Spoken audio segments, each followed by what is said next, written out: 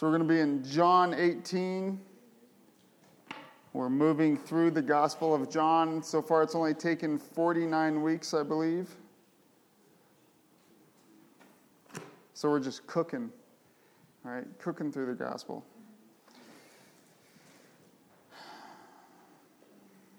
I think Chuck Smith did it in like 12 sermons, because he would just go through, no, he didn't, but he would go through it so fast and just pour so much in. It was awesome. But let's pray, and then we'll get started. First couple announcements. Number one, Bible study this week. Also start praying for Summers in the Park. We'll start meeting out at what's called Parfait Park in probably around June. We'll see how the weather's going and everything like that. Let's pray that we have sunshine. Last summer, how many times did it rain? Like twice, I think. That was our best summer so far. Every other summer, it's been torrents of rain just pouring down on us. So just keep praying for that. Also, we are doing podcasting now. So if you want to go back, re-listen to a sermon, like I still need to go back and re-listen to Ian's and just get that into my brain and heart a little more deeply. It's always a great thing to do. I remember when I was at Horizon Littleton, and I would get to sit through Saturday night service and then one on Sunday, and it would be pretty much the same message. You know, it doesn't always come out the same way twice, but it would just really ingrain God's word into my heart, and I just love doing that. I would always, either take different notes or just do something different. But we're doing that also on Facebook. But that does not give anybody license to skip out on church, right? We are called to come and love each other. We're called and worship together. The people here in Golden and just who walk by in this Rection Center should say, what a faithful bunch of people to come here every week and praise the Lord. That's just awesome. And but we are commanded not to forsake the assembling of ourselves together in Hebrews. So we don't want to do that. We want to come. We want to worship. We want to have God's word built into our hearts and our lives. And so I just encourage everybody not to take Facebook or podcasting or anything else as a substitute, but only as a supplement. Like if you don't get enough protein through the day, what do? You drink protein shakes. You need some more of the word throughout the week. That's why you listen to the radio. That's why you listen to podcasts or go onto Facebook or something like that. But it's not a substitute. So let's pray. Father, we do thank you so much for bringing us here. I thank you so much for your word, that you reveal yourself to us in it. And Lord, I just pray that you'd be with us today. Lord, we come here to meet with you, not to just go through rituals like the rest of the world religions do, but actually come here to literally meet with you. So help us to do that. I pray that you'd be here with us. Lord, that you'd forgive us of our sins, of our lusts, of our failings, Lord, and our devotion to you. God, we fail every day. And yet you are so compassionate. You're so gracious to us. I pray that you'd forgive the lusts of our hearts, those things that war against the Spirit, that war against your kingdom because we want to build our own kingdom, our own comforts.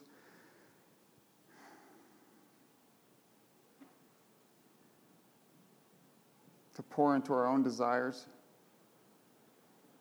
Lord, please forgive us. And we know that you do by the blood of Christ, by his sacrifice on that cross for us. We have forgiveness, we have redemption, we have justification. And Lord, even more, we have adoption. Lord, it's like your blessings never stop.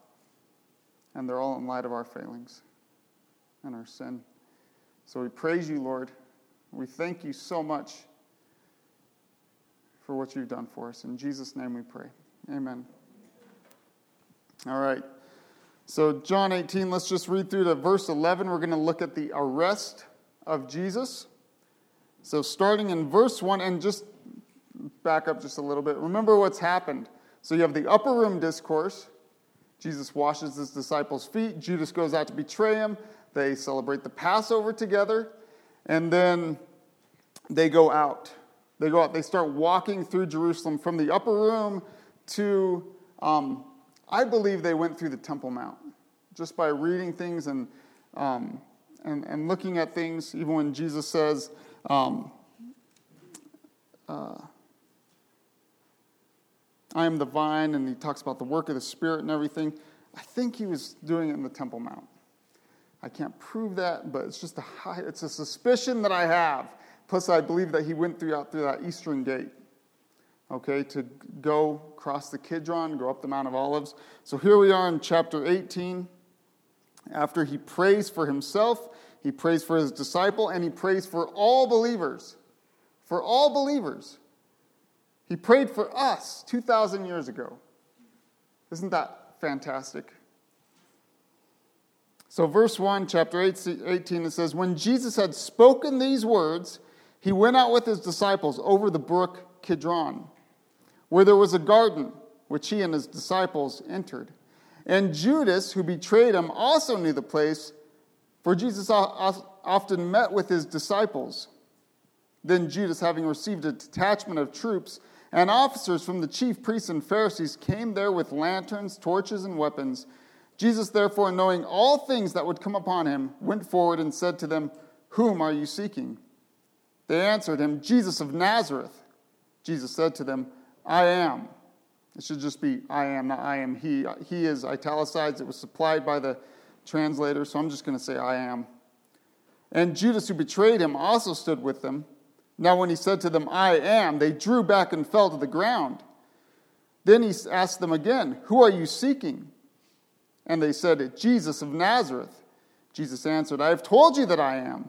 Therefore, if you seek me, let these go their way, that the saying might be fulfilled which he spoke, of those whom you have given me, I have lost none. Then Simon Peter, having a sword, drew it and struck the high priest's servant and cut off his right ear. The servant's name was Malchus. So Jesus said to Peter, put your sword into the sheath. Shall I not drink the cup which my Father has given me? So first off, let's go back, look at verse 1. It says, when Jesus had spoken these words, spoken everything from chapters 13 to 17. When he had spoken these words, he went out with his disciples, that is, again, out of the Temple Mount. They start descending Mount Moriah there. And they go through the brook Kidron, where there was a garden which he and his disciples entered. So the brook Kidron, it's really a wadi. So here we have a map. So you have the Kidron Valley that runs here. Here's the Temple Mount. The Kidron actually starts way up here, and it comes around, and it goes all the way down to the Dead Sea. Okay, so this is important to remember. Over here, you have the Mount of Olives. All right, when we are in Jerusalem, you can go to the next slide. This isn't a picture I took while I was in Jerusalem. They are all still on my very, very old Dell computer, and I need to get them off one of these days. So here you have the Mount of Olives. You have tons of graves, thousands of Jewish graves on the Mount of Olives, and going down all the way to the Kidron Valley. And so actually, I believe we walked right here. If you look, there's a wall right here. This is actually kind of a staircase or a path that you walk down to, and then the Golden Gates right up there. And so it's the Kidron Valley that's between the Mount of Olives and the Temple Mount. Go ahead and go to the next one. And so you can see here, these are olive groves, so you can see why it would be called the Mount of Olives. Tons of olive trees.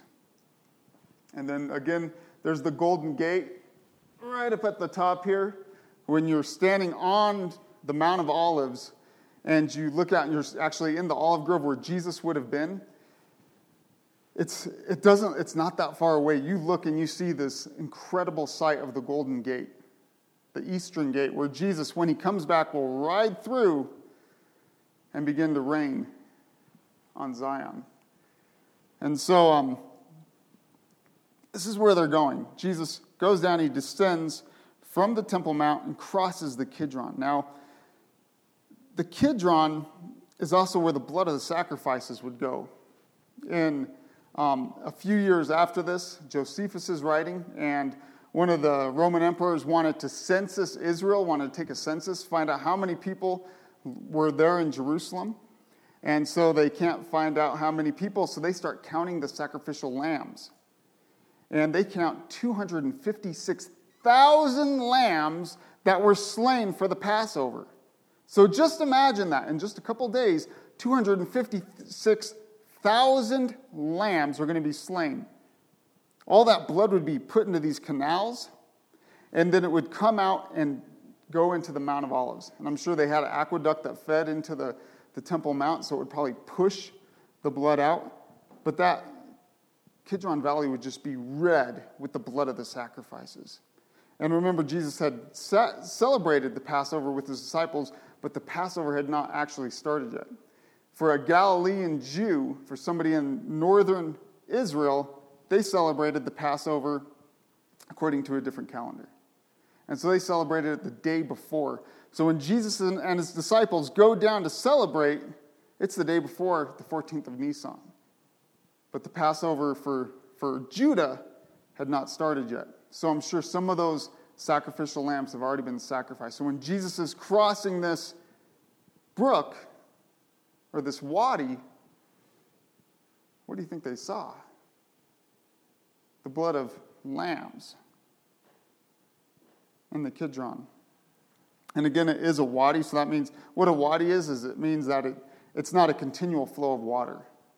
That only during the rainy seasons you could get a flowing brook or even some torrents coming through. But I just wonder, what would Jesus or what would his disciples be thinking of as they're crossing the brook Kidron, leaving Jerusalem? What would come to their mind? What scriptures would just come alive to them? Could it be King David? When Absalom, his own son, betrays him, he commits treason, and he takes over the kingdom of Israel. It says in 2 Samuel 15, verse 23, it says, "And all the country wept with a loud voice, and all the people crossed over. The king himself also crossed over the brook Kidron. And all the people crossed over towards the way of the wilderness." So David's going up there. Everybody's weeping. He's crossing the Kidron and ascending the Mount of Olives. And he finds out, as he's doing that he has been betrayed by his trusted counselor, Ahithophel. It says in Psalm 41:9, speaking of Ahithophel, it says, "Even my own familiar friend, in whom I trusted, who ate my bread, has lifted up his heel against me." And we also read that back in John, right? "Even my own familiar friend, whom I have trusted, has lifted up his heel against me." Speaking of Judas, that was a picture of what was going to happen in the future to the Messiah, to David's great-great-great-great-great-great-great-grandson. Right? That Jesus would be betrayed by Judas. And so, can you just imagine the disciples, this just coming alive in their minds? Also, what else would they be thinking? Or what would Jesus be thinking as he's crossing this? He's going to cross it again. Or he's going to come to the brook Kidron again. I want you guys to go to Joel chapter 3. So, to find Joel, go to Psalms, Proverbs, Ecclesiastes, Song of Solomon, Isaiah, Jeremiah, Lamentations, Ezekiel, Dan, Hosea, and then you have Joel. So if you find the book of Daniel, just go forward a couple books and you'll find Joel. It's right before Amos.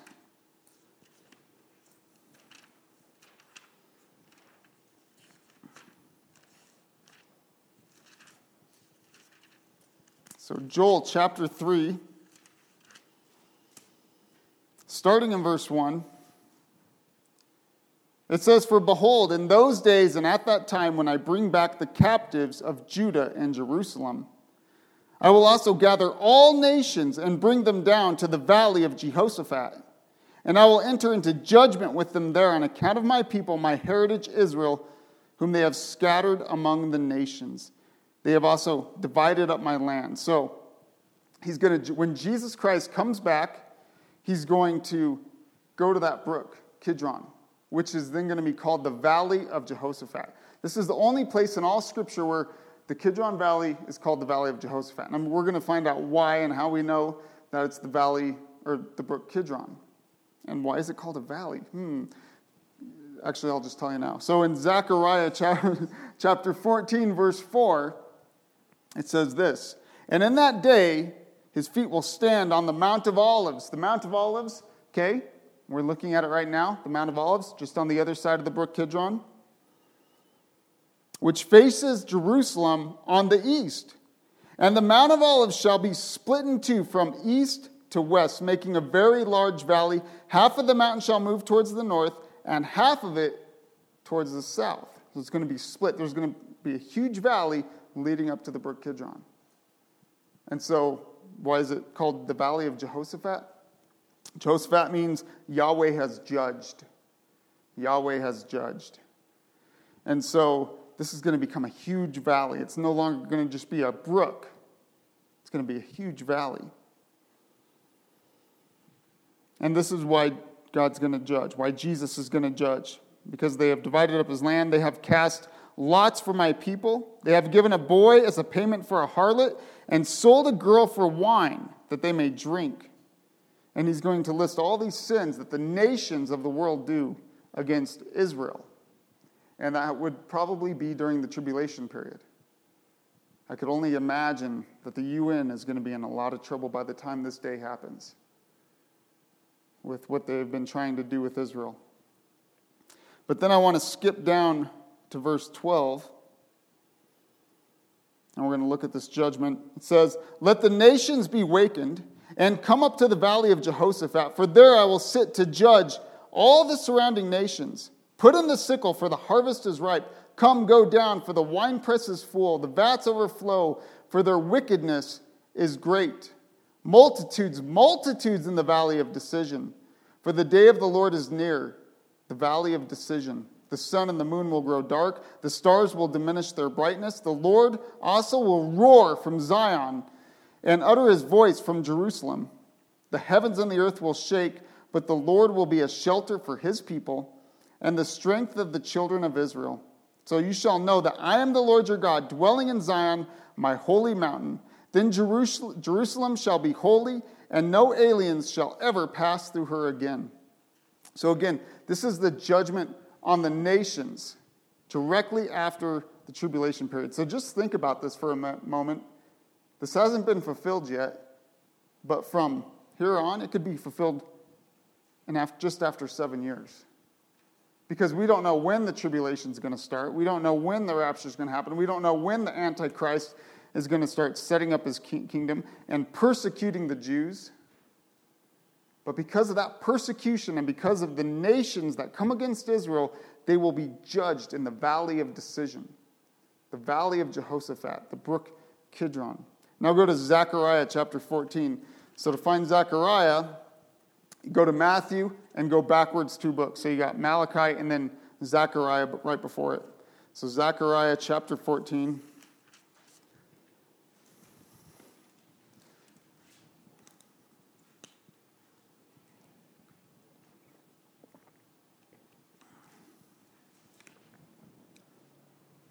Look at verse 1. Zechariah chapter 14, verse 1. It says, "Behold, the day of the Lord is coming, and your spoil will be divided in your midst. For I will gather all the nations to battle against Jerusalem. The city shall be taken, the houses rifled, and the women ravished. Half the city shall go into captivity, but the remnant of the people shall not be cut off from the city." So, the Antichrist, the nations of the world are going to come against Jerusalem. All right? The city is going to be attacked. Women ravished, raped, houses rifled, looted. It's going to be a chaotic mess. But there will be a remnant who stays in Jerusalem to receive their king, which you can read about in Psalm chapter 24. Not Psalm chapter 24, Psalm 24. Verse 3, "Then the Lord will go forth and fight against those nations as he fights in the day of battle." So what's going to happen? He's going to go to Bozrah first. We read that in Isaiah chapter 63. He's going to go to Bozrah, the city of Petra. He's going to rescue the Jews out of that fortified city, that rock fortress of Petra. He's going to make his way all the way to Jerusalem, to the Mount of Olives. Okay? So it says, the Lord will go forth and fight against those nations as he fights in the day of battle. And in that day his feet will stand on the Mount of Olives, which faces Jerusalem on the east. And the Mount of Olives shall be split in two from east to west, making a very large valley. Half the mountain shall move towards the north, and half of it towards the south. Then you shall flee through my mountain valley, for the mountain valley shall reach to Azal. Azal, nobody knows what that means, or where it is. It means reserved. So obviously it's a place for the remnant to go while God judges the nations. It says, yes, you shall flee as you fled from the earthquake in the days of Uzziah, king of Judah. Thus the Lord my God will come, and all the saints with you. Who are those saints that come with the Lord when he's riding on a white horse? It's us. It's us. It's church, clothed in white. Verse 6. It shall come to pass in that day that there will be no light. The lights will diminish. It shall be one day, which is known to the Lord, neither day nor night. But at evening time it shall happen that it will be light. Where does that light then come from? It comes from the Lord. We see that in Revelation. No more sun, moon, but the Lord is its light. And in that day it shall be that living waters shall flow from Jerusalem, half of them towards the eastern sea, and half of them towards the western sea. In both summer and winter it will occur. And the Lord shall be king over all the earth. In that day it shall be that the Lord is one, and his name one. Now I want you guys to skip down to verse 12. And this shall be the plague with which the Lord will strike all the people who fought against Jerusalem. Okay, if you got a queasy stomach, you might want to plug your ears for this one. But don't, because it's important, because it's the word of God. Okay, suck it up, buttercup. Okay, then their flesh shall be dissolved while they stand on their feet. Their eyes shall dissolve in their sockets, and their tongue shall dissolve in their mouths.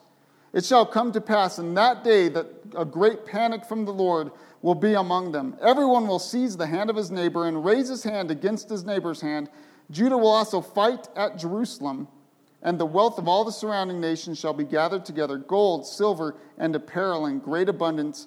Such also shall be the plague on the horse and the mule, on the camel and the donkey, and on all the cattle that will be in those camps. So shall this plague be.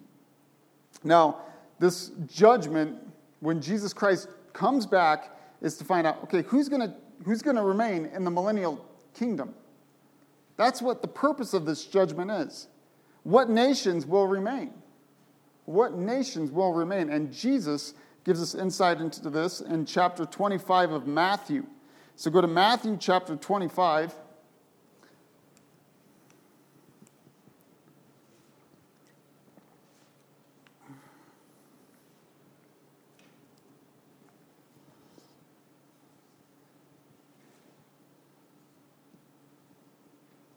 Now this passage has been, I think, greatly understood by the majority because it's talking about the same judgment.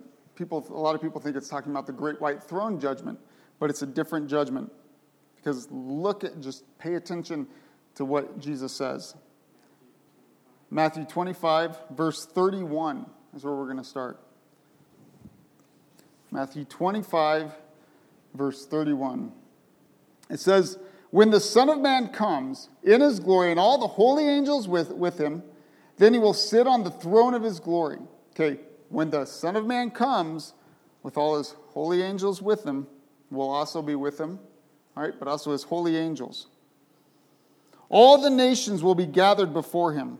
So notice that, all the nations, the same as in Joel and then also in Zechariah, will be gathered before him, and he will separate them one from another as a shepherd divides his sheep from the goats.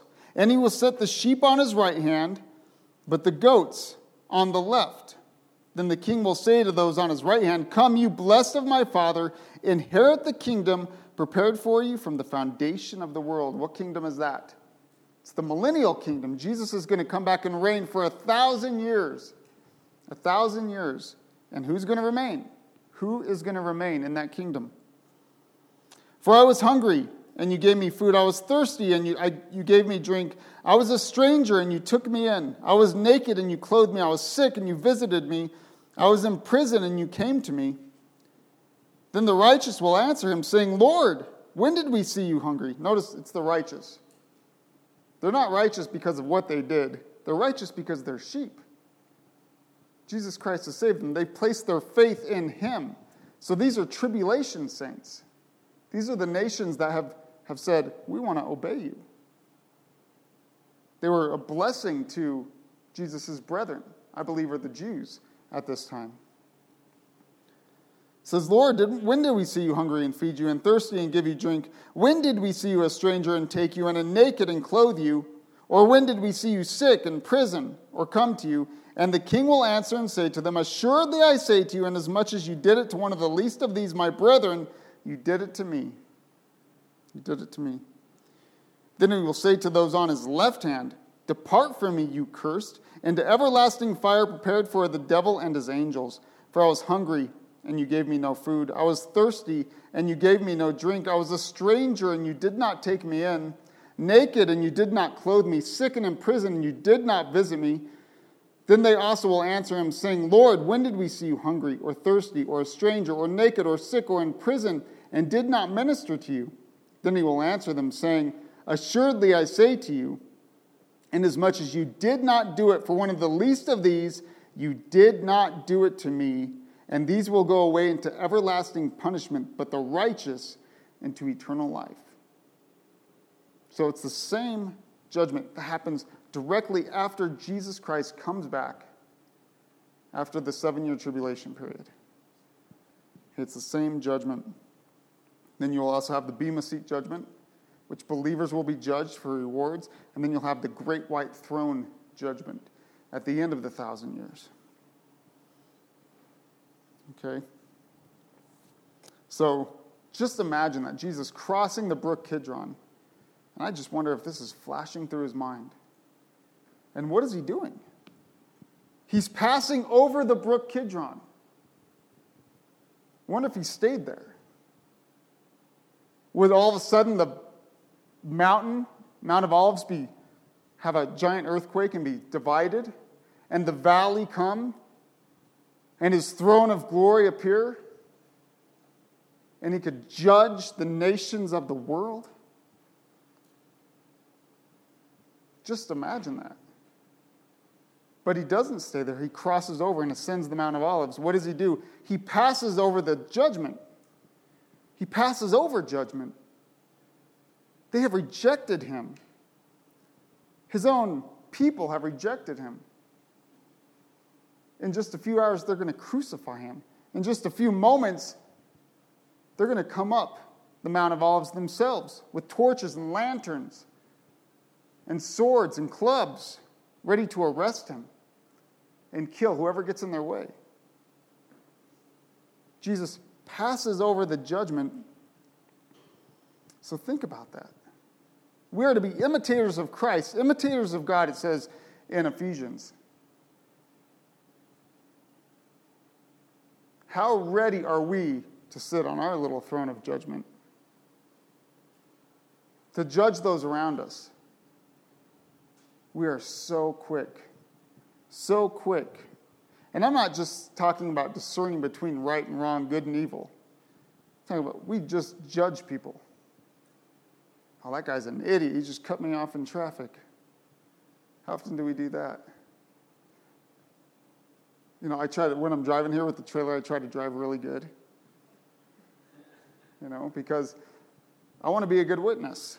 I try not to speed. Especially, I just can imagine, pulled over with the trailer, Horizon Christian Fellowship on the sides, sirens and lights flashing behind me, pulling me over. Yeah, good witness there. But how quick are we to judge? How quick are we to judge our wives, our children, our friends, our coworkers. We're so ready to judge. How about if we pass over judgment? How about if we keep going? We think, the thought comes into our minds, we don't entertain it, we cut it off right there, and we keep going, and what do? We sacrifice ourselves. What did Jesus have to do to forgive us? To pass over judgment. He was on his way to the cross. We have to die to ourselves. We have to give the Lord his place as Lord and Judge, rather than being so ready to bring a judgment and condemnation against others. We are to live a crucified life. Right? Galatians 2:20, it says, I have been crucified with Christ. It is no longer I who live, but Christ lives in me. And the life which I now live in the flesh, I live by faith in the Son of God, who loved me and gave himself for me.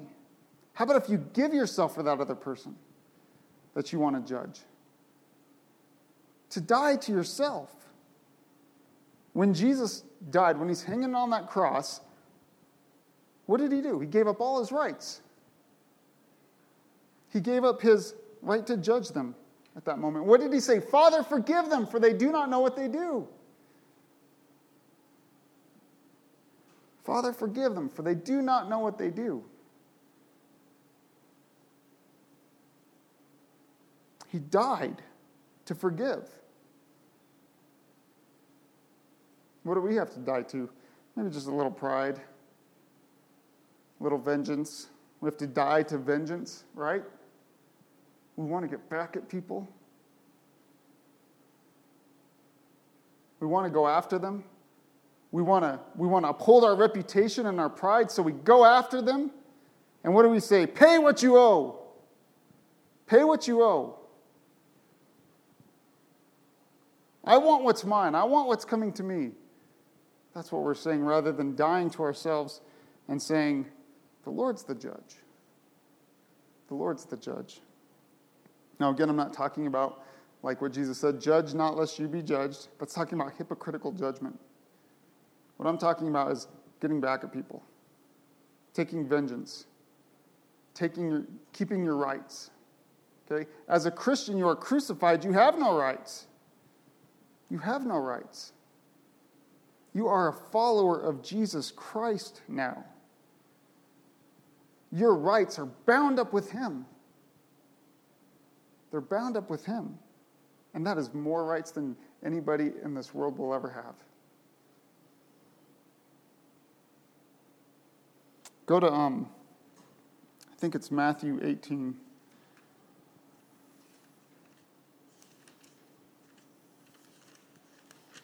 Let me double check.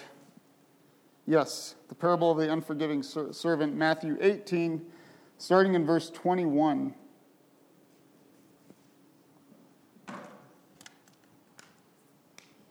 And every time I think of forgiveness, I think of this parable. It says, Then Peter came to him and said, Lord, how often shall my brother sin against me and I forgive him? Up to 7 times? Jesus said to him, I do not say to you up to 7 times, but up to 70 times 7. So, a number that you can't count. You're really going to keep track of that many times you have to forgive somebody? No, you're not. Verse 23, Matthew 18, it says, Therefore the kingdom of heaven is like a certain king who wanted to settle accounts with his servants. And when he had begun to settle accounts, one was brought to him who owed him 10,000 talents. Now, 10,000 talents is 6,000 denarii, okay, which kind of means nothing to us because it doesn't make any sense. But as we go on, we're going to see what a difference is. So just think it's 6,000 denarii. This would be the equivalent of about $12 million. $12 million. Who has $12 million to pay somebody back with? I sure don't. Okay? But that's like sin. Every time we sin, we keep accumulating debt. Every time we sin, we accumulate debt. We owe God something that we can never pay. Okay? Okay, verse 25, but he was not able to pay. His master commanded that he be sold with his wife and his children and all that he had, and that payment be made. The servant therefore fell down before him, saying, Master, have patience with me, and I will pay you all. Then the master of that servant was moved with compassion, released him, and forgave him the debt. But the servant went out and found one of his fellow servants who owed him 100 denarii.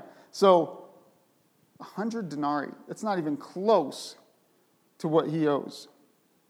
And he laid hands on him and took him by the throat, saying, Pay me what you owe. So his fellow servant fell down at his feet and begged him, saying, Have patience with me, and I will pay you all. And he would not. But he went and threw him into prison till he should pay the debt. So when his fellow servants saw what had been done, they were very grieved, and came and told their master all that had been done. Then his master, after he had called him, said to him, You wicked servant, I forgave you all that debt because you begged me. Should you not also have had compassion on your fellow servant, just as I had pity on you? And his master was angry and delivered him to the torturers until he should pay all that was due him. So my heavenly Father also will do to you if each of you from his heart does not forgive his brother his trespass. Do you see how important it is to forgive? God has forgiven you a debt that you could never possibly pay back. An eternal debt. A debt that you will be delivered over to the torturers, to hell, where God's wrath will be poured out on you for all of eternity. It's an eternal debt that you owe God. So how much more should we forgive each other? These little squabbles here on earth. How much more should we forgive each other? Read that, verse 35 again. So my heavenly Father will also do to you if each of you from his heart does not forgive his brother his trespass. And then what do most people say? Well, once saved, always saved. You know? Once saved, always saved, and they think that's going to protect them? Do you really understand the gravity of what Jesus Christ has done for you? Do you understand the sacrifice that he made? Do you understand the debt that you had that he washed away? If we don't forgive others, can we really say we understand that or even believe it? Probably not. So we are to forgive and forgive and forgive and forgive and let Christ shine through us by how we forgive each other. To let him shine through us. That we could win the hearts of those around us for him. This life is so short, guys. It's so small, but it has such great significance. Pretty soon we're going to close our eyes and never open them again on this earth. At least until we come back with Jesus, right? So how much more should we forgive each other? How much more should we forgive each other? You guys are going to have to forgive me. I say stupid things. I make promises that I don't keep. I do all kinds of stuff. My wife's going to have to forgive me more than all of you, though.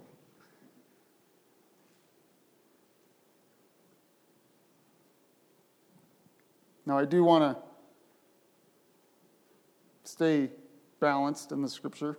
We are to forgive and to forgive and to forgive. But there's also a time when we say, enough is enough. Right? There's a time when somebody is unrepentant and they won't turn from their sins, and you say, I cannot have fellowship with you. I cannot have fellowship with you. That doesn't mean you don't forgive them. No, I forgive you. You don't owe me anything. But our fellowship is broken. I think of 1 Corinthians 5:11. Now, this is speaking strictly of discipline within the church. But it says in 1 Corinthians 5:11, but now I've written to you not to keep company with anyone who is named a brother, so who's a Christian, who is sexually immoral, or covetous, or an idolater, or a reviler, or a drunkard, or extortioner, not to even eat with such a person. Your fellowship is broken. Now, if they repent and they come back, and they're truly repentant, then you receive them. you receive them. You forgive them, right? You have fellowship with them again. But as long as they're walking in such a way that is contrary to Christ, which is vile in God's church, which damages God's church, they're a predator, okay? They're covetous, they're stealing, they want things that aren't theirs, they're an idolater, they won't worship the one true God, they worship everything else, they're sexual immoral, right? They're a fornicator or homosexual, or they won't repent of pornography. It says don't even eat with such a person. You break fellowship. Now again, that is speaking of church discipline. But there's also a time in our lives when we say, I can no longer have fellowship with you. And I say this because I think of women who are being abused by their husbands, or vice versa, or children who are abused by their parents, to where their life's in danger, where there's physical harm. Okay? I think about the life of King David. King David he's a shepherd boy, right? Then he gets called from the shepherd fields, and he fights Goliath, and then he becomes Saul's servant. So every time Saul would have that disturbing spirit come upon him from God, because God gave him over, okay? He wouldn't obey him. God gave him over to demons. And Saul, every time he's disturbed, David would come in and play the harp. Now, David had been fighting, leading Saul's army, and all the people are praising him. And Saul knows that God's hand of favor is upon him and that David will be king. And so Saul looks at him with hatred. And he takes his spear and he throws it, thinking, I'm going to pin David to the wall. I'm going to pin David to the wall. And he does this twice. Finally, and David is always just gracious, he keeps coming back. He keeps coming back. He keeps serving his king with a full heart. He keeps fighting the king's battles. He keeps doing all these things, serving the king. But one day he finds out Saul's getting his men together and he's going to kill David. He finds out from his best friend Jonathan, who is actually Saul's son. He finds out, my father's going to kill you. Run for the hills. Run for your life, David. So David takes off. But does he ever raise his hand to the Lord's anointed, to Israel's king? Never. Twice he could have killed Saul. One time he's walking through the camp while all the men are sleeping. The Lord had put a deep sleep on everybody in Saul's camp. Saul's laying there. David takes his water bottle or water jug, whatever it was, probably a skin of some sort, and tells Saul when he's leaving, Saul, I could have speared you last night with a spear. Not spared you, but speared you. And then another time, Saul goes into the cave. David and his men are hiding in there. And Saul goes in to cover his feet, which is an idiom for saying he's going to the bathroom. Okay? He goes into the cave. He's using the facilities. And David goes up, cuts off the hem of his garment, probably the tallit. And when Saul's leaving, he says, my king, isn't this yours? Saul knew from that moment that David could have slaughtered him twice. And David never did. He never raised his hand to the Lord's anointed. Even when his men wanted to kill him, said, when he's in the cave, they said, let us take him now. He says, no, God forbid that we should touch the Lord's anointed.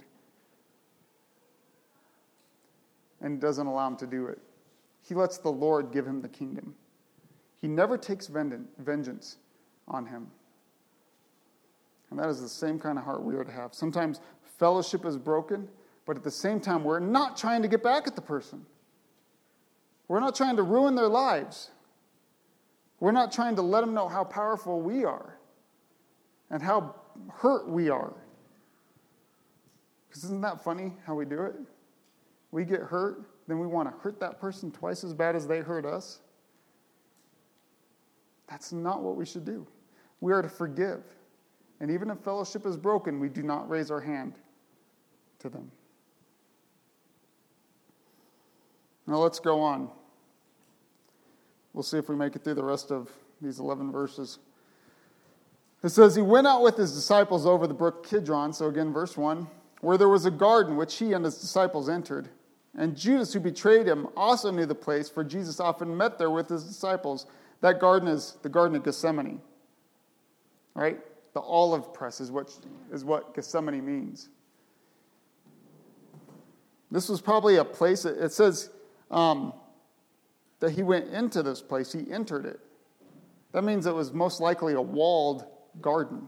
It was owned by somebody and had been given over to Jesus to stay in. And we see that this is a place where Jesus continually goes. In John 7:53 and 8:1 it says, and everyone went to his own house, but Jesus went to the Mount of Olives. He went to this garden. Then Luke 22:39, coming out, he went to the Mount of Olives, as was his custom, and his disciples also followed him. So this is a place where Jesus goes continually. It's his custom to go there, to take his disciples there, to teach his disciples there, to pray there, to study the Word of God there. They're making noise behind us, so it's nobody in here dropping stuff. They all thought it was you, Mike. No. But I just wonder, that's where Judas knew that that's where he would find Jesus. In a place of prayer, of teaching, of seeking out the Lord. Where do people find us? If somebody were to go and look for you at a certain time during the day, would they know where to find you? He's in his closet. Not literal closet, maybe. Maybe you do go to a literal closet. But it's a place of prayer. It's down in your basement. Maybe it's the laundry room. You know? The laundry room's a really good place, especially if it's going because, you know, the rest of the family can't hear you crying out to the Lord. You know? Where do they find you? Where do people find you? On Sunday mornings, do they find you? Oh, I know that guy. He's going to church. I know where to find him if I need him. Where do people find you? Also, this garden would be a very unsafe place for Jesus. Right? There's no shield of the crowds to protect him. If they want to take him by secret, to put him on trial and then to kill him, which is what they do, they want to take him from somewhere where there's not going to be a bunch of opposition. They're going to go to a place where it will be easy to take him, and that's where Jesus finds himself and where Jesus puts himself, because Jesus is giving himself over to them.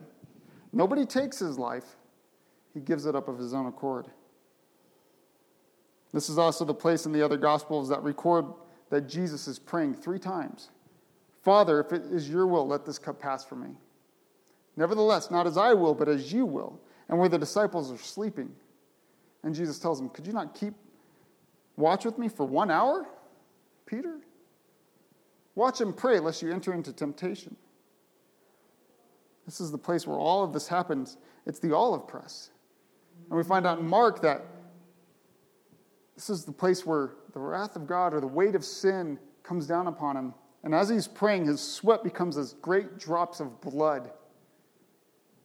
The capillaries under his skin break from the stress, and he begins sweating blood. This is that place, the Garden of Gethsemane. Verse 3, it said, then Judas, having received a detachment of troops, and detachment is literally a cohort, okay? This isn't just like 10 or 15 guys. This is hundreds. Hundreds. This could be between 200 and 1,000 men. A cohort was a 10th part of a legion. A legion is 1,000. Is it 1,000 or is it 10,000? I think it's 10,000. It's a 10th part, so it's 600. Now, it could be a part of that, which would be about 200, but either way, there's between 200 and 1,000. That's a cohort.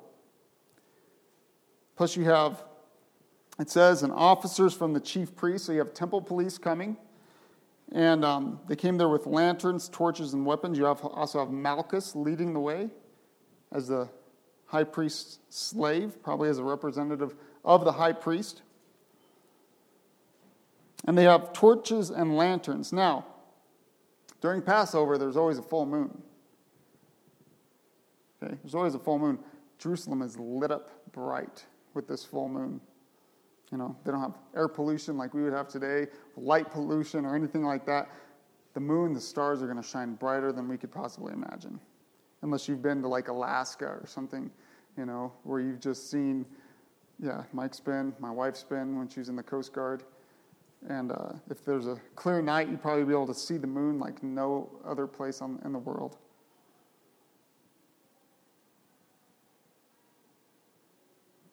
But why would they have these torches and lanterns then? Probably because they're thinking, we're going to go on a search for him. He's going to run. He's going to hide. We're going to have to find him.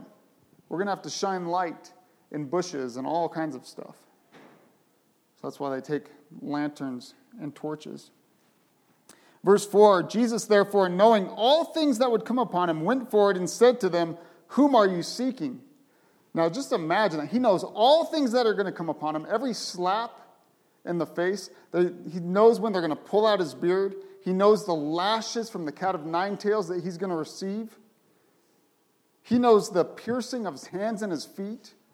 He knows every punch, every whack with a staff. He knows everything that's going to come upon him. He knows the thorns that are going to pierce his brow. Everything.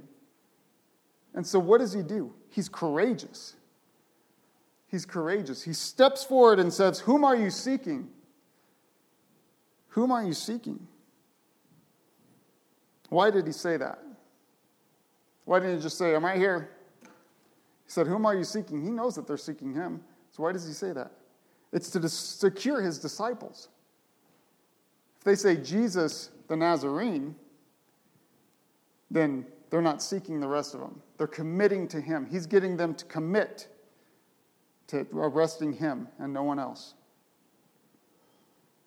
It says they answered him, Jesus of Nazareth. That's literally Jesus the Nazarene. And I think that's important. We're going to see in a minute. Jesus said to them, I am, and again, he is italicized. That means it's supplied by the translators. I am, ego eimi. I am that who I am. What did God say to Moses on the mountain in chapter 3 of Exodus? Tell them that I am has sent you to them. I am. Jesus is saying, I am. And Judas, who betrayed him, also stood with him. So, literally, again, it's Jesus the Nazarene that they ask for. And if you'll remember the prophecy, Matthew 2:23, it says, and he came and dwelt in a city called Nazareth, that it might be fulfilled which was spoken by the prophets, he shall be called a Nazarene. He shall be called a Nazarene. What is a Nazarene? What does that mean? A lot of people think that that's the Nazarite vow. That's not what it's speaking of. Go to Isaiah 11. Isaiah 11, verse 1. You got your poetical books. You got Job, Psalm, Proverbs, Ecclesiastes, Song of Solomon, Isaiah, and then you have Jeremiah. Okay, so Isaiah, it's almost in the middle of your Bible in the Old Testament. It says, Isaiah 11, verses 1 through 5, it says, there shall come forth a rod from the stem of Jesse, a branch shall grow out of his roots. Now, branch is the Hebrew word netzer. Netzer. Jesus is the branch. And you see this all through, especially the book of Isaiah. The branch shall grow out of his roots. The Spirit of the Lord shall rest upon him, the Spirit of wisdom and understanding, the Spirit of counsel and might, the Spirit of knowledge and the fear of the Lord. His delight is in the fear of the Lord, and he shall not judge by the sight of his eyes, nor decide by the hearing of his ears, but with righteousness he shall judge the poor, and decide with equity for the meek of the earth.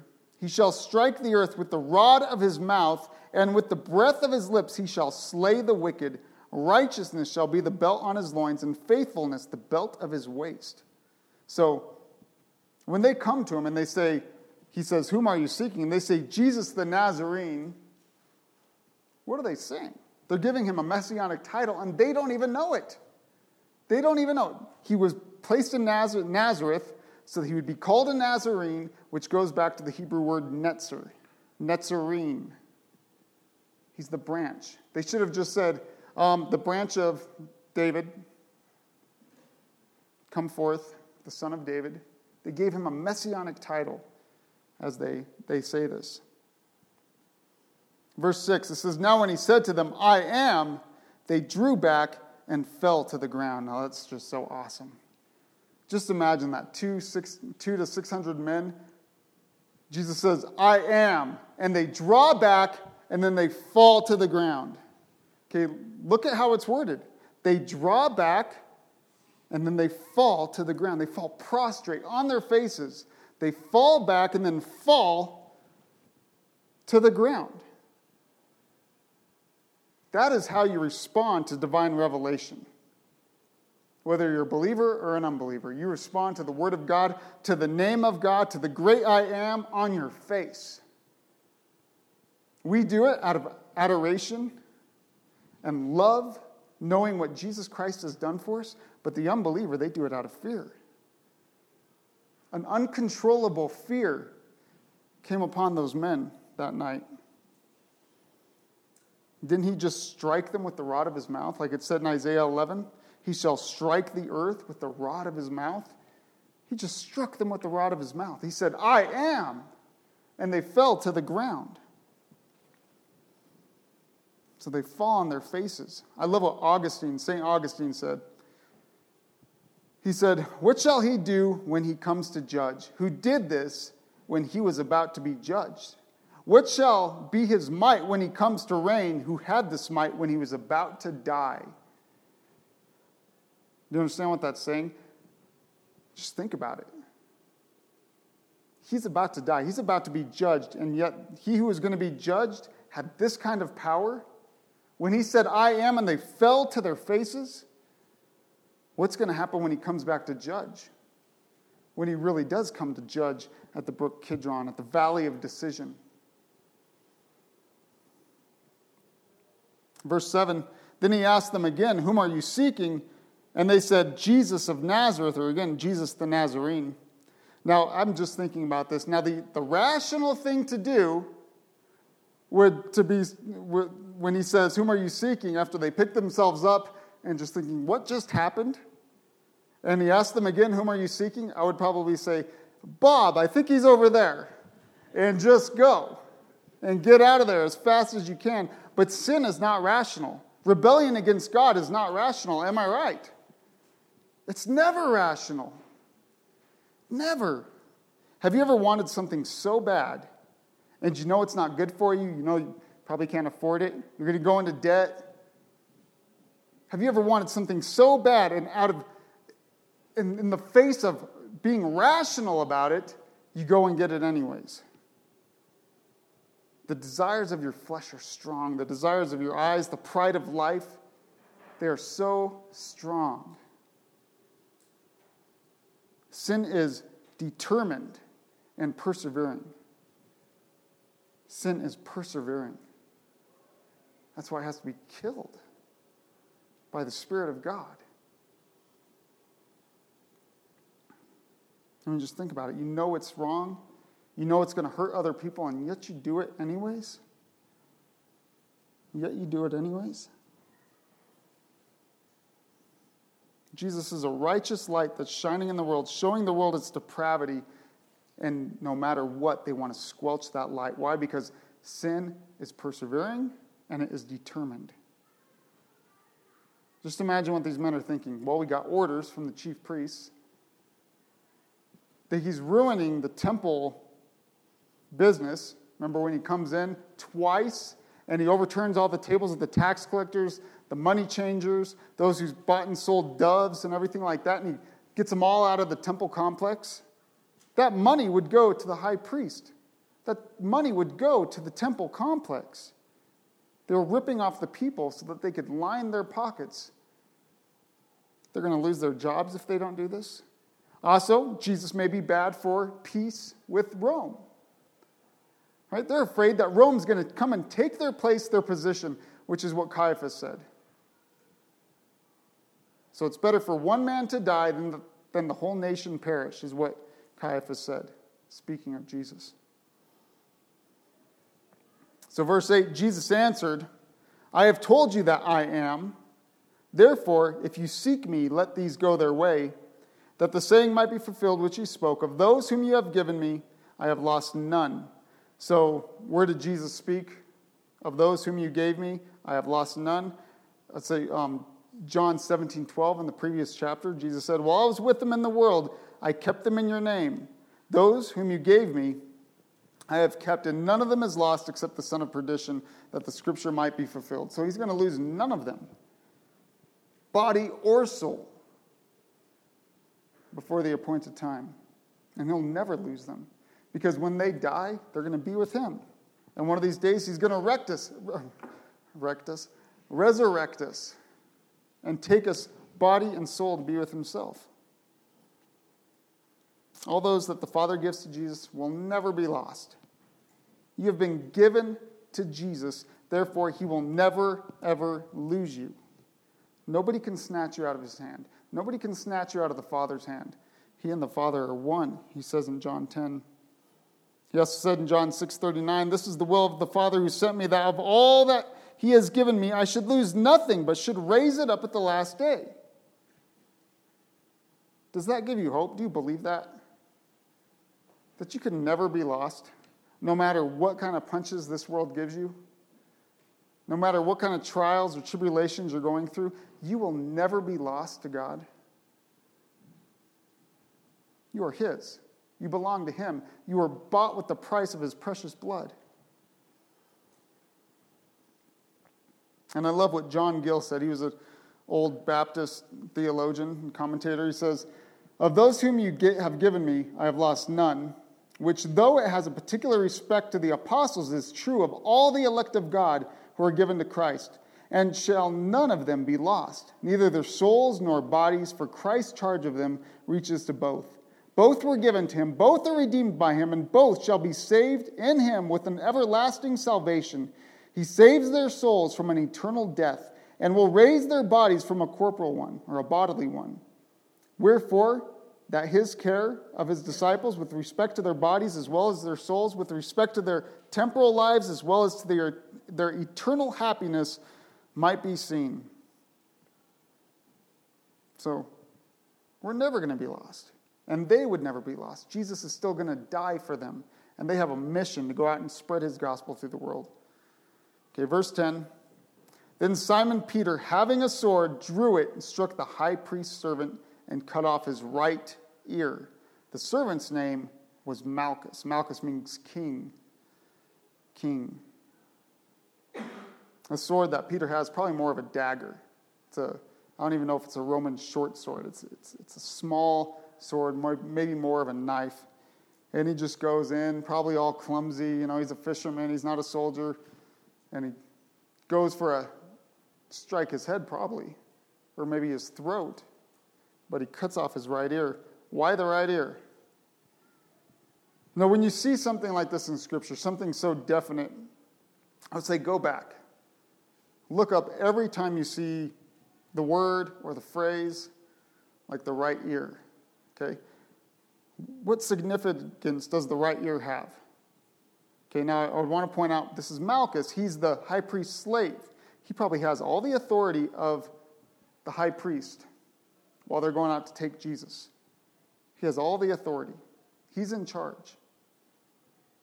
Right? He's the one that's been given charge to go and arrest him. So what's so important about the right ear?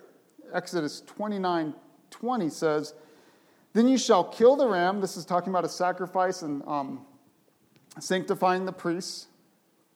Then you shall take the ram, take some of its blood, put it on the tip of the right ear of Aaron, and on the tip of the right ear of their sons, on the thumb of their right hand, and on their big toe, their right foot, and sprinkle the blood all around the altar. So you see this, almost this exact same verse 5 more times, all in the book of Leviticus, talking about consecrating the priests, okay, the high priests. Why the right ear? Why do you put blood on the right ear? To sanctify the ear so we can hear the word of God. What did Peter just cut off of Malchus? His right ear. He's the one with the authority from the high priest. The high priest isn't there, so hey, let's cut off the right ear of Malchus instead. No longer can you hear the word of God. No longer do you have the authority. Are you consecrated to hear the word of God? And just thinking about that, how often do we cut people's ears off? I know you guys knew that one was coming. We come in all clumsy with the Bible, with the Word of God. We end up legalistic or something like that. And we just start lopping ears off. Swinging wildly. People can no longer hear the Word of God. And what happens to this man Malchus? Does Jesus come in, take his ear, probably out of the dirt, and heal it? Yes. Jesus must fix the damage we do. And I pray that he does so. But we should have fear when we're wielding the sword of the Word of God. We should have great care. We should have great concern with how we're doing it. Be so careful. You guys belong to God. And if I come in here unstudied, unprayed, woe to me. Somebody's ear might get cut off. And it's going to block them from hearing anything else unless the Lord comes and heals it. Because what will people say? I'm not going to church anymore. That guy was a jerk. Pulling out that sword and lopping my ear off. So Jesus has to heal it.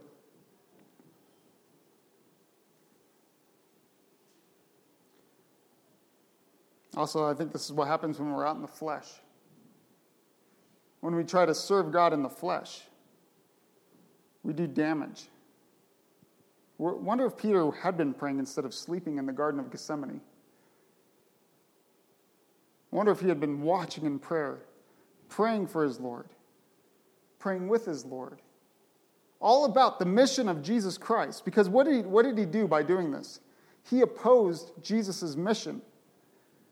He opposed it. His mission is to die, to drink the cup of God's wrath. And he opposed it. If he would have been in prayer, I can only imagine he would have had a different perspective, thinking Jesus has to die. Believing the scriptures.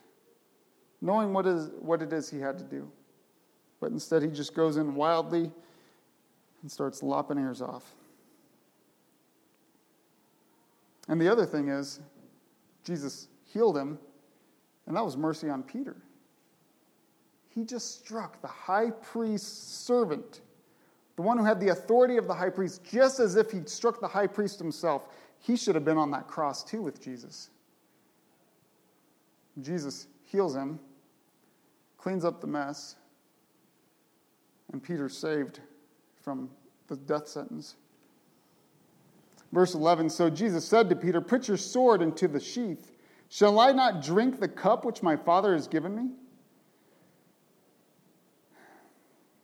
What's in the cup? Shall I not drink the cup? So if you were to read Psalms and Isaiah and Jeremiah, you would see what's in the cup. It's called the cup of his fury, the cup of God's indignation and his wrath. I mean, think of it this way. Jesus Christ drank our hell. He drank our hell. He drank the judgment of God that belonged to us himself. Shall I not drink the cup which my Father has given me? That's what he had been praying in the garden. Father, if it's your will, let this cup pass from me. Obviously, it's not his Father's will. There was no other way for him to redeem mankind. There was no other way. That was the only way, was for him to die.